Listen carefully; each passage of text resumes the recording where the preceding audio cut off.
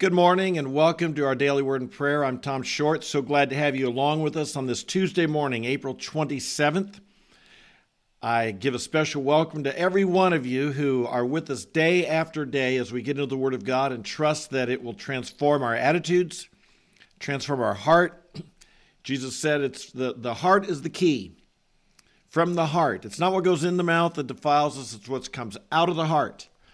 And evil thoughts, murders, hatred, thefts, things like this, they come from the heart, and we are people who want to have our hearts, our innermost being, filled up with the Word of God. And so I'm so grateful for every one of you who join me day after day and telling your friends and inviting them to be part of this, because there's a great need in our world today. There's a great need in the church. There's a great need in our country to have people who are filled up with the Word of God, who are really driven by the Word of God. In this information age, as we're inundated with so much data, so much information, so many messages, that the Word of God can just be overwhelmed within us if we don't make the effort to fill up our hearts with the Word of God. We're looking at the commands of Christ, and we're in Matthew chapter 10 and verse 26. Are you ready? Important message today. Here we go. Therefore, do not fear them, for there's nothing concealed that will not be revealed, or hidden that will not be known. What I tell you in the darkness, speak in the light, and what you hear whispered in your ear, proclaim on the housetops. Do not fear those who kill the body, but are unable to kill the soul. Rather, fear him who is able to destroy both soul and body in hell. Are not 2 sparrows sold for a cent? And yet not one of them will fall to the ground apart from your Father. But the very hair on your head are numbered. So do not fear. You are more valuable than many sparrows. Therefore, everyone who confesses me before men, I will confess him before my Father who is in heaven. But whoever denies me before men, I will also deny him before my Father who is in heaven. 3 times here, Jesus tells us not to fear. And the truth is, there's a lot to be afraid of. Earlier, we saw yesterday, Jesus said, I send you out as sheep among wolves. Now that's scary. If you're a sheep, and you're in a pack of wolves, I can't think of many things that could be more scary than that. Wolves like to eat the sheep, and sheep are defenseless and powerless against wolves. So yesterday we talked about the importance of being shrewd, wise, and careful. Beware of your situations. But Jesus said, be shrewd. He never said be fearful. Or do not let your fear control you is the key here. What is needed in our world today, what's the opposite of not letting fear control you? What's the opposite? Courage. And courage is in such short supply in our day and age, and courage is necessary. Reminded in one of my favorite movies on leadership, Braveheart, where William Wallace, Mel Gibson says, men do not follow titles, they follow courage. And let me tell you, particularly today, if you're a leader, if you're a pastor, and all of us are to lead at some element, in our families, in our communities, in our neighborhoods, in our churches, at work, people follow courage.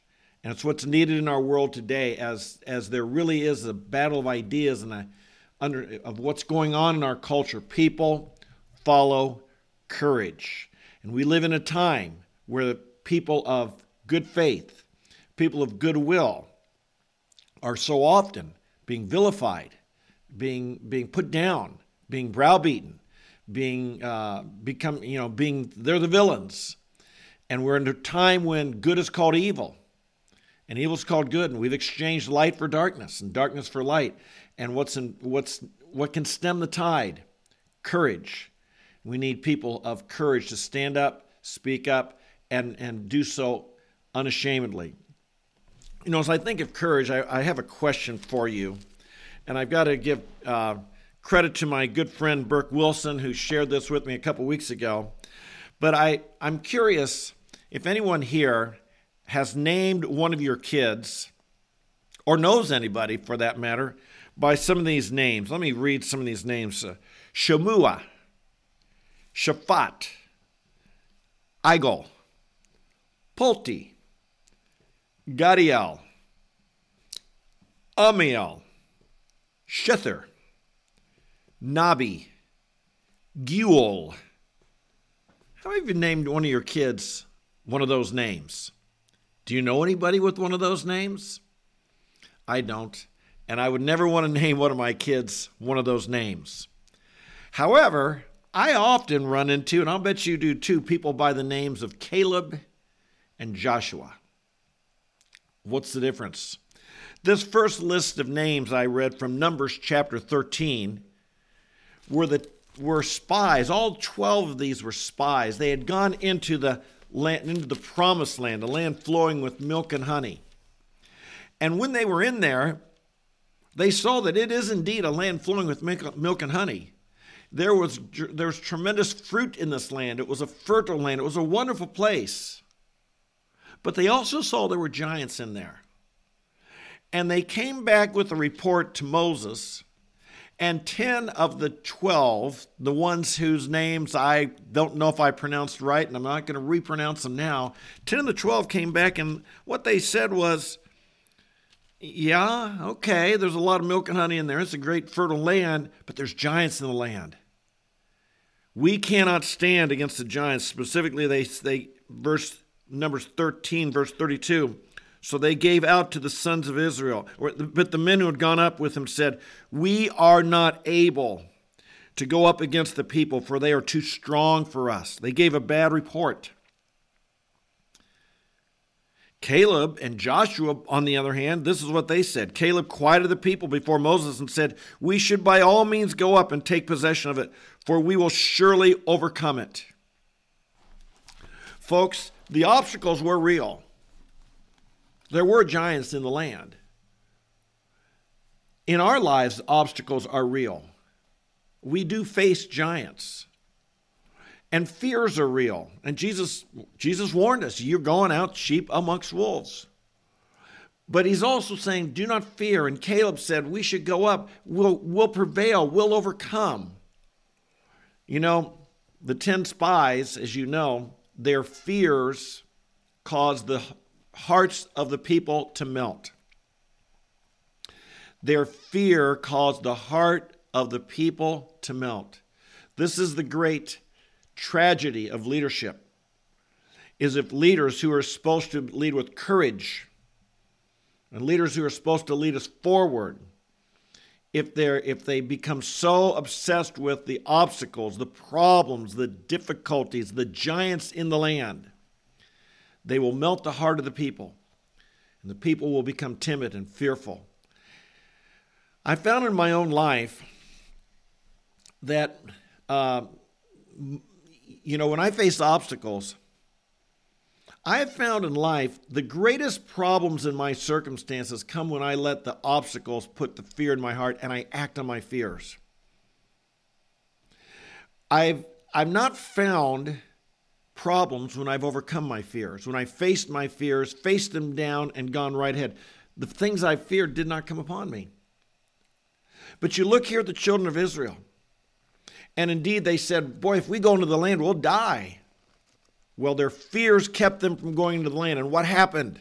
They all died off. They all died off before they got to the promised land. They never made it to the promised land. Their fear of the worst that could happen if they went into the promised land actually happened because they didn't go in the promised land. So, one thing we learn, yes, it's a dangerous world. Yes, things can be tough, but do not let your fears control you. Be people of courage. How can we be people of courage? We see God. Later on, we find out, that Caleb and Joshua, they had their eyes on God. They said, yes, there's giants in the land, but look at our God. David, he had his eyes, he saw the giant just like all of Israel. This is another story later, but he has his eyes on God.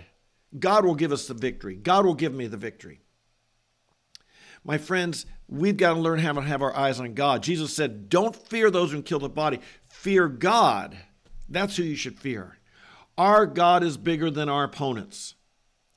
Our God is bigger than the ones we would fear. Our God is bigger than anyone who could hurt us.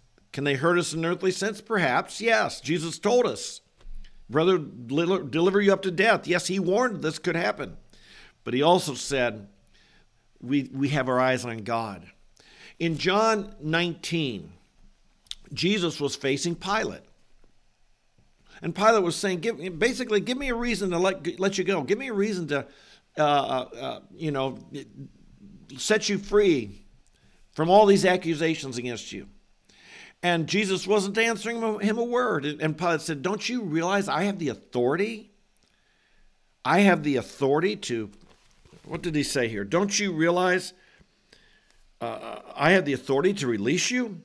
And I have the authority to crucify you? Wow, that's a scary position. Jesus is standing before Pilate. And Pilate does have the authority to crucify him or release him. And he says, don't you realize, you're not giving me an answer? Don't you realize how much power I have? Jesus' response, John 19, verse 11, you would have no authority over me unless it had been granted to you from above. His eyes were on God. Yes, he was standing before a powerful ruler at that moment, but his eyes were on God, and he knew that God was greater. God had his back. God was the ultimate authority, and so he did not yield and give in to that, into the threats or the pressure or the power of standing before Pilate. Brothers and sisters, in our lives, yes, we face fearful situations at times. In my life, I've faced it many. Every time, people ask me, Tom, are you nervous when you go out and preach on a campus? I say, what do you think? Of course I am.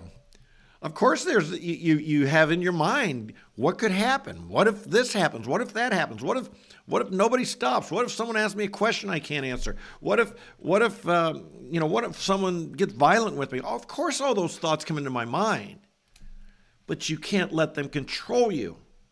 You've got to overcome them. You face your fears. You obey God. You overcome them. And I have found that when I've served God, the fears I've had, and I've had many as a leader, the fears that I've had, when I step forward and obey God, none of them, zero, have been realized that I can think of. I was thinking of this recently. None of them, not a single fear, when I've stepped forward in obedience to God, has been realized. God is greater. God is greater. Now, that doesn't mean you won't suffer one day. You might, and I might. But trust me, our worst circumstances come when we cowardly back down from serving God, not when we courageously step forward. And so this is in need today. In our world today, what is needed in the church? What is needed in our country? Men and women of courage. That's who people follow. They don't follow titles. They follow courage. They follow leaders who step forward courageously. I pray that you and I will be like this. David was like this. Don't tell me you're not this. Don't tell me that you're not qualified. Was David? He was just the youngest sheep, the youngest shepherd. He's just the youngest of the people. Caleb, Joshua, they're just 2 of the 12. In a time of danger, a couple emerged as the real leaders, and 10 did not. Let's be those who are courageous in following our God. Our eyes are on him. Father in heaven, today we don't want to be naive. We don't want to say that there is no danger. There's never danger. There's no opposition. You said you send us out as sheep amongst wolves. Of course there's danger. But we pray, Father, for great grace from you to not fear. You told us, do not fear them. Do not fear them.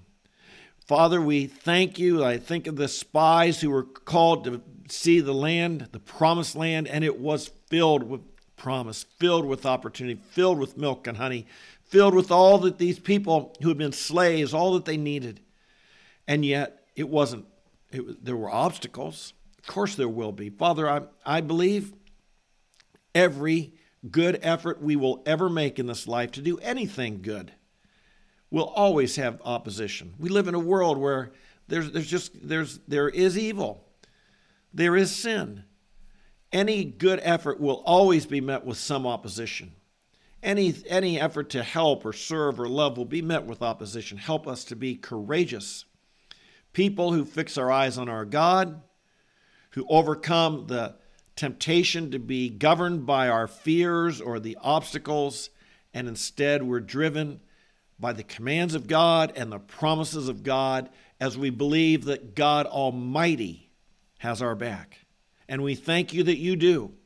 We thank you that we don't go forward on our own. You have promised, I am with you. You've given us the Holy Spirit who's with us.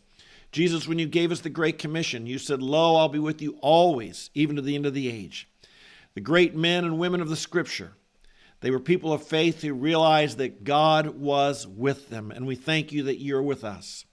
Oh, Father, we confess our own timidity. Sometimes it's not the danger of, will I be crucified or beheaded or jailed for you?